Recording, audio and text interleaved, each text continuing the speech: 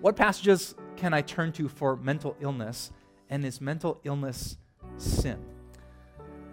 Let me start with the second question. Mental illness is not a sin, but it is a result of having sin in the world. Right, so if there was no sin, would we battle depression and anxiety and things that just cripple us mentally? The answer would be no. When Jesus comes back and the world is made perfect, there will be no physical illness or mental illness. Is it a sin if you battle depression or anxiety? The answer is no.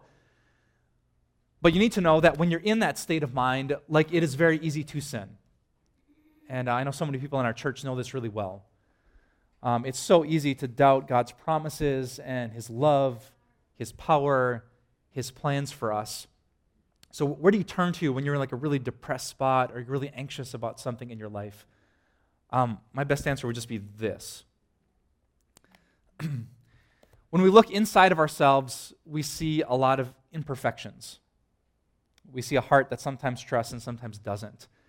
But when we open this book, we find so many good passages about God's promises to us. And I want to encourage you, like, even if in the moment something in you is doubting it, just like stay connected to it. Allow God to speak to you. And allow people in your life to be able to speak those same passages to your heart. A great passage like 1 Peter 5 speaks specifically about anxiety. I love this one. It says, "Cast all your anxieties on God because He cares for you." Which to me is the perfect passage. It's not like, right, there's the law. Cast all your anxiety on God. Give it to God. Let go and let God. But the passage doesn't end there because God knows about the gospel. Cast all your anxiety on God because He cares for you. So just meditating on stuff like that, like, God still cares for me. After all the junk I've done, He still cares about me. He cares about my finances. He cares what I'm anxious about. He cares what makes me depressed. He cares about my drinking. He cares about my marriage. He cares about my kids. He cares about our country. He cares for me. And passages like that kind of snap us out of our own thinking and remind us how big and caring and loving and forgiving God is.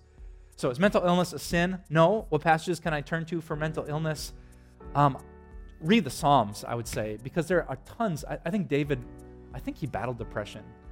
He gets really low in the Psalms, and they're really honest, and they're really going to resonate if that's your kind of mental spot in life, but he finds so much hope in the power of the promises, the love, and the forgiveness of God. So when I meet with people who are depressed or anxious, I basically say, read a psalm a day.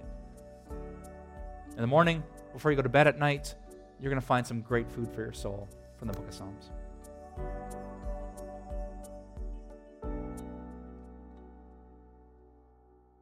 Hey everyone, Pastor Mike here with Time of Grace. Thank you so much for checking out our podcast, and we'd love for this podcast to be a blessing to you in the days to come. So if you could share this podcast, subscribe so that every episode ends up in your feed, or just leave us a review, we would love more and more people to hear this message so that their lives can be surrounded and blessed by the grace of God. Thanks again, and have a wonderful day.